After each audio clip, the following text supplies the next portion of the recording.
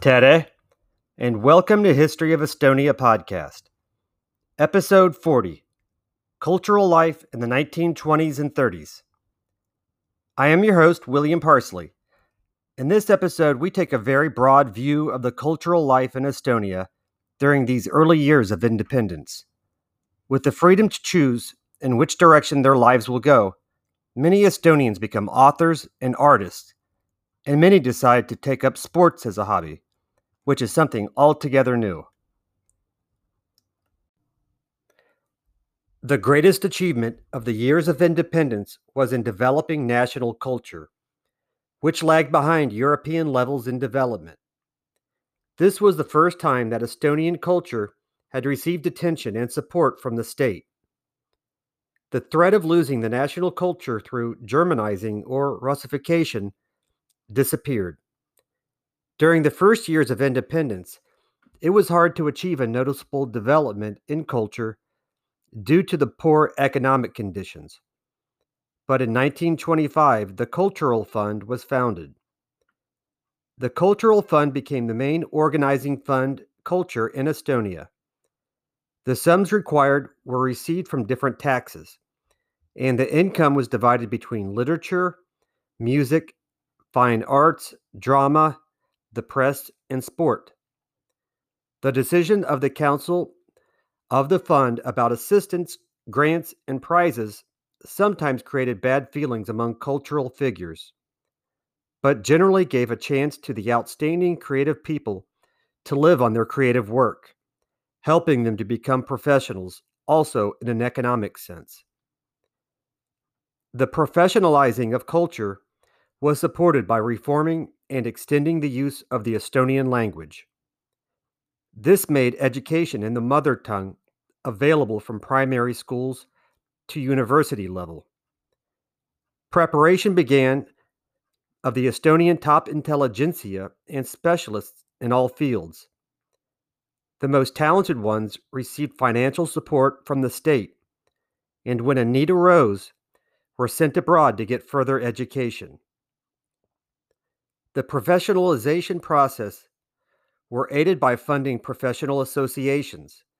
Among them were the Estonian Writers Association, Estonian Academic Society of Composers, the Central Union of Estonian Fine Artists, Estonian Actors Associations, Estonian Engineer Union, Estonian Teachers Association, and other organizations were very active. In the years of independence, the number of cultural contacts with other countries increased, and Estonian culture got rid of remaining German or Russian influences. Nordic, English, and French cultural orientation became dominant. The Finno-Ugric kindred ties were strengthened. Simultaneously, the achievement of Estonian culture were introduced more extensively.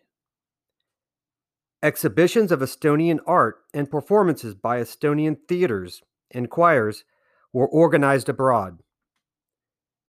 Rapid modernization of culture did not mean the decay of the traditional popular culture. It continued, became enriched, and updated and achieved a new level. The participation of numerous members of the population in contributing to and creating culture remained active.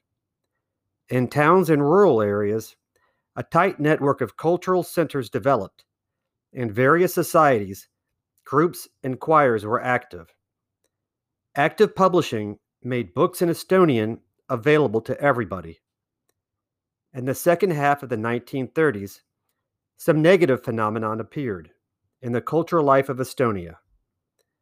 Although the funding of culture improved, creative freedom became restricted. In the hope of economic prosperity, several creative figures let themselves become involved in the propaganda of national integrity promoted by the state.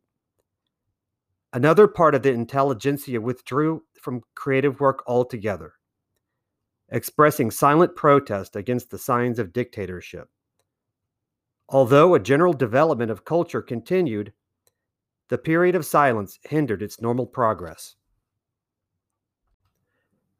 The reforms caused hard feelings among the population because the length of free primary education, which was available for everybody, was reduced and the length of fee-based schooling was extended. In order to reduce discontent, the 6-year primary schools were not abolished. The problems that arose now was that the primary schools became a dead end. The graduates from 6-year schools should have joined the course of secondary schools somewhere in the middle. New rearrangements were needed. The second stage of school reforms was carried out in 1937. In addition to the 3 stages of schooling, 2 directions became available. It was possible to choose between A 4 years primary school plus 5 years secondary school plus a 3-year gymnasium, or B, a 6-year primary school plus 3-year modern school plus 3-year gymnasium. The rights of graduates of both the secondary school and the modern school were equal. The foundation of Estonian language higher education were laid when the War of Independence was still in progress. On the 1st of December 1919, the opening ceremony of Tartu University took place. In spite of the initial hardships, the university soon became a national establishment. Tuition was carried out in Estonian. Estonians dominated among the teaching staff and students, and special attention was paid to national subjects. A huge contribution to the development of National University was made by the curator Peter Puld from 1919 to 1920, and rectors Heinrich Kuppel from 1920 to 1928 and Johann Kupp from 1928 to 1937.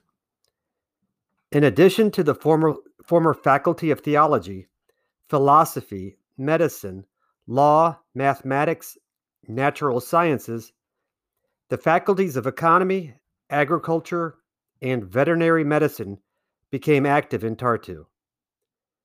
Initially, students were accepted without entrance examinations, based on their certificates of secondary education.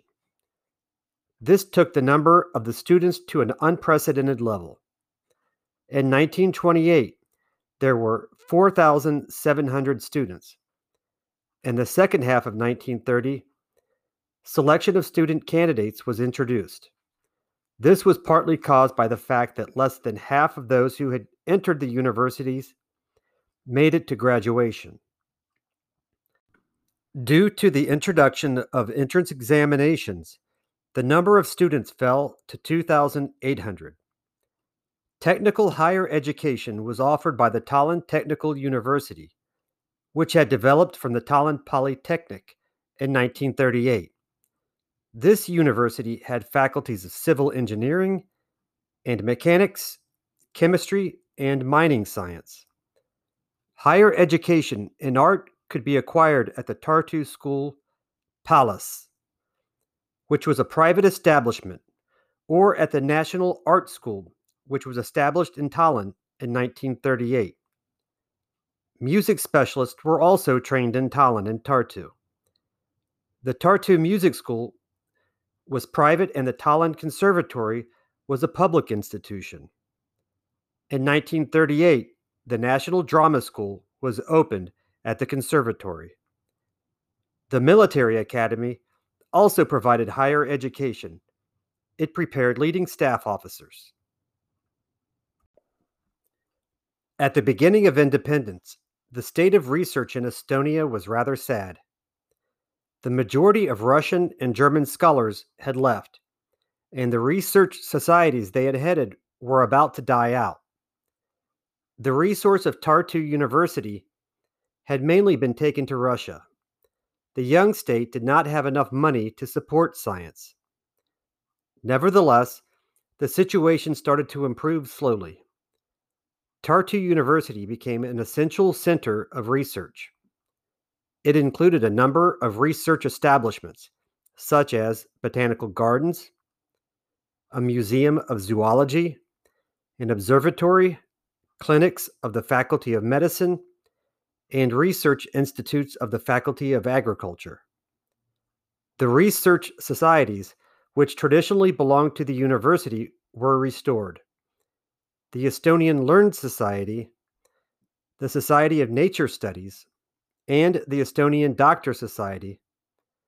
In addition to these, several similar new institutions were founded. The Academic Society of the Mother Tongue, Academic Society of History, and Academic Agricultural Society. The societies issued journals, yearbooks, and other scientific publications. International conferences were organized, and those taking place abroad were attended. In 1938, the Estonian Academy of Sciences was founded. Its tasks were to promote the sciences and to coordinate research. The period of activity of the Academy remained too short, however, to fulfill more essential goals.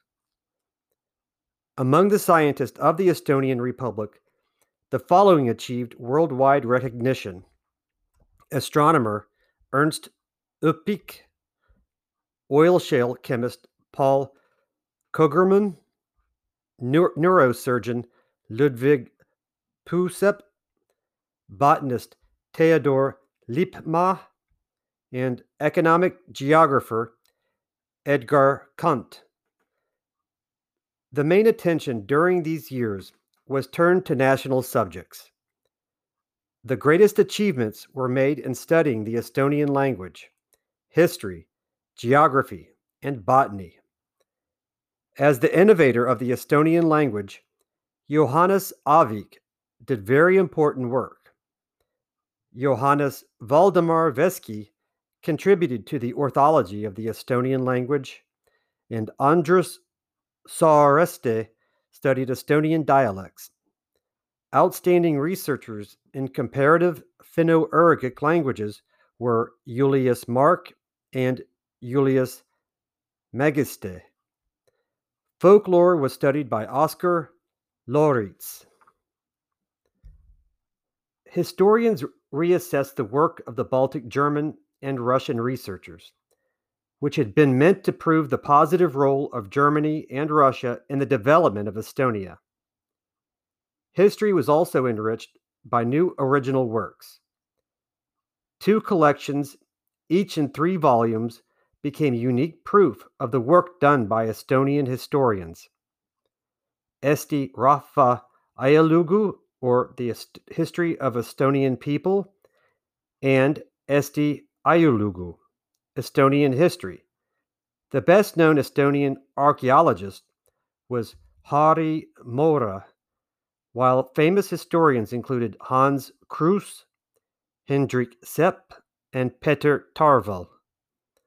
As evidence of the maturity of the Estonian science, the 8-volume Eesti Encyclopedia, or Estonian Encyclopedia, was published in the year 1932 to 1937. Neorealism was presented in a wider context, using artistically more mature approaches by Mait Metzenurk and also by Anton Hansen Tammsaare, whose great 5-volume novel Tõde ja õigus, or Truth and Justice, won widespread recognition and has not too long ago been made into a wonderful feature film, and I do recommend seeing that, as it depicts life in Estonia in rural settings in the late 1900s. So a noteworthy exception among the realists was August Geilit, whose novel Thomas Nipernadi still belongs among the best neo-romantic works. At the same period, the success of original drama began. Hugo Raudsepp can be considered the founder of the genre. His plays, which employed popular humor, won great popularity among the people. In the middle of the 1930s, another break occurred in the literature of the independent period. Prose still remained in first position, and the following years have even been considered the peak of the Estonian novel. But circumstantial realism, which offered moderate artistic value, was replaced by psychological realism, which was ar- artistically much more mature. Again, Anton Hansen Tammsaare has to be mentioned for his work along with Karl Ristikivi and his urban trilogy. In connection with the propaganda of national integrity, characteristic of the period of silence, the historic novel achieved great popularity. It was successfully employed by the old master, Karl August Hindri and Mait Metzenurk, as well as by the newcomers August Malk and N. Kippel. In poetry, besides the Suru group, a generation of young poets appeared who joined to form the Arbojad group, consisting of Heiti Talvik, Betty Oliver, Kersti Marilas, August Sang, Uku Massing, and Bernhard Kangro. A very variegated scene, which means different colors exhibited in patches or streaks, could be found in the field in the 1920s. The former neo-romanticism was dropped, but there was no definite movement taking its place. The reason for this was the influence of very different schools on Estonian artists. The classical movements, such as Impressionism and Expressionism, were represented as well as the somewhat more extremist Cubism and Constructivism. The grand old masters of Estonian art, Ants Laikmaa, Christian Raud, and Konrad Magi, continued their activity. Alongside them, a young generation, Nikolai Treek, Pete Aren, August Janssen, and Adu Vabe appeared. Among sculptors, Jan Koort, who had won several prizes at art exhibitions in Paris, became famous. His most prominent works were portraits and animal figures. A while later, graduates from the Palas Art School, Anton Starkkampf and Valdemar Melik, joined the ranks of Estonian sculptors. As the art public of those days could not afford big sculptures, the sculptors had to dedicate themselves to making small sculptures, busts, decorative pieces, and small figures. The exceptions were the monuments to the War of Independence. Their design very often followed traditional patterns, and therefore no outstanding sculptures were created. At the turn of the decade, the artistic life of Estonia settled. The previous multitude of movements disappeared, and the stormy period of searching came to an end. Neorealism, which was the ruling genre in France, became the major example in Estonia. Beside the artists mentioned earlier, Adamson Arie, Aino Bach, Edward Ole, and Jan Vatra joined in. Edward Virdalt became famous as a graphic artist, and I was once given a book on Virdalt with many of his works, and I have been fascinated ever since, and I certainly will do an episode on him, hopefully not too far off. Relying on the earlier traditions, the musical life of Estonia developed speedily. In addition to the existing choirs and orchestras, new ones were formed, and the circle of peoples involved with the music became larger. In order to promote musical life, several societies were founded, the most numerous of which became the Estonian Singers Association, established in 1921, which included at least 1,000 local organizations. The tradition of local days of music and national singing festivals had arrived and even strengthened. National singing festivals took place every 5 years, in 1923, 1928, 1933, and 1938, The last one, which was associated with the 20th anniversary of the Estonian Republic, became especially powerful. 569 choirs with 17,500 singers participated, and the audience numbered 150,000. Composers who had already become famous, such as Johan Avik, Heino Eller, Arthur Kapp, Surelius Craik, Mart Saar, and Peter Sudda, continued to be active.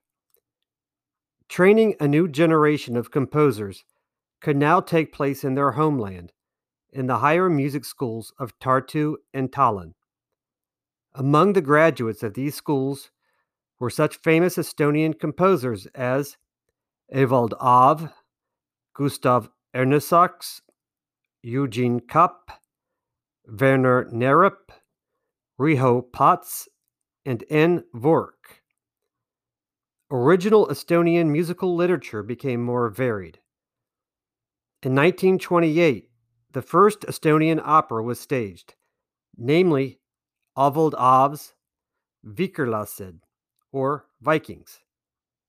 Arthur Kapp's Bible-inspired oratorio Hiob, or Job, and Surelius Craik's Requiem became very famous. Several composers created symphonic music. Organ music was written by Peter Sudda. Numerous new solo and choral pieces were created. In connection with the development of film, in the 1930s, light music became popular. First, it spread on gramophone records, but soon orchestras appeared which performed songs from popular films. In this genre, Arthur Rinne and Raymond Vulgre started their music activity. In the theater of the early 1920s, a multitude of directions also appeared. The traditional method of directing were abandoned, and bold experiments were carried out. At the beginning, this kind of freshness was useful for theater, bringing plenty of people to watch the performances. When the general situation became more peaceful, the spirit of restlessness and search became more subdued as well. From the middle of the decade, realism became the predominant style of directing, pushing out former expressionistic ambitions. Nevertheless, the interim period had brought much refreshment into the theatrical life of Estonia, with new stage methods and directing patterns and innovative designs. In the period of independence, Tallinn became the main center of theater life in Estonia. There were 3 professional theaters there: the Estonia, the Drama Theater, and the Workers' Theater. The Estonia, which was headed by Karl Jugenholz and later by Hanno Kampus, was especially successful. In addition to drama and musicals, they also staged opera and ballet. The best actors of the Estonia were Paul and Nettie Pinna, Hugo Lauer, Erno Vilmar, and Ants Lauter. The Drama Theater was born when the private theater school of Paul Sepp joined the traveling theater. The Drama Theater paid special attention to staging Estonian original plays, and they did not have their own building. It was only in 1939 that they received the building of the former German Theater of Tallinn. They toured over the whole country. The most famous of their actors were Lina Reimann, Alexander Tetsov, Ruut Tarmo, and Meri Muldre. The Tallinn Workers' Theater was founded in 1926, and its repertoire consisted mainly of plain popular plays. The director of the theater was Priit Poldrus. The theater life of the provinces was much more moderate. The Vanemuine Theater in Tartu went through a crisis caused by the departure of Karl Menning. Therefore, it could not achieve a level equal with Estonia or the drama theater. Even more moderate were the professional theaters in Narva, Pärnu, and Viljandi. On the other hand, amateur theaters prospered, especially in the provinces. In small towns, settlements, and villages, small troupes appeared, which were not afraid to stage even the most demanding repertoire. Of course, it was done on an amateur level. Such amateurs were assisted by Estonian Educational Association, which sent their instructors and decorators to the spot, lent props, and published plays. In the years of independence, national filmmaking also made great progress. About 20 or so feature films, which were made by local film companies, did not achieve a very high artistic value. On the other hand, Estonian documentary films were highly successful. Documentaries were produced by Estonia Film in the 1920s and by the Estonian Cultural Film in the following decade. Besides the existence of sports societies and groups, a large number of new ones appeared in the years of independence. All these soon joined into associations, and in 1922, the Central Association of Estonian Sport was founded, which united all the associations. The best clubs were Kalev and Sport, as well as the Tartu Academic Sports Club. By 1940, the membership of sports societies had grown to 15,000. This large number of members allowed the arrangement of bigger festivals of sport to promote physical culture. The type of sports festivals, the Estonian Games, took place in 1934 and 1939. From 1920 onwards, Estonian sportsmen took part in the Olympic Games. The most successful were wrestlers and weightlifters. Especially popular were Christian Palusalu, who, at the Berlin Olympic Games in 1936, won gold medal in both Greco-Roman wrestling and freestyle wrestling. Estonian sportsmen also won Olympic medals in the marathon, the decathlon, and boxing. Several international matches were organized in different sports. Mostly these were held with close neighbors, Finland, Latvia, and Lithuania. But sometimes the competitors were rather exotic. For example, a football match against Turkey. And of course, we do mean soccer as this is an international program. After weightlifting and wrestling, football was the most popular field of sport. It was only at the end of the 1930s that more attention was turned also to light athletics, basketball, tennis, chess, and shooting. In chess, the world championship was achieved by Paul Keres. In shooting, the Estonian team won the first prize in Helsinki in 1937 and repeated the achievement a year later in Luzern, thus proving their membership of the world's elite. And that is where we will leave our timeline for a while, actually. I make this podcast to help share Estonian history for those that don't speak the language but are still interested in learning more about the country. Actually, that is why I started the podcast. I wanted to learn more, and it isn't easy finding information on Estonian history.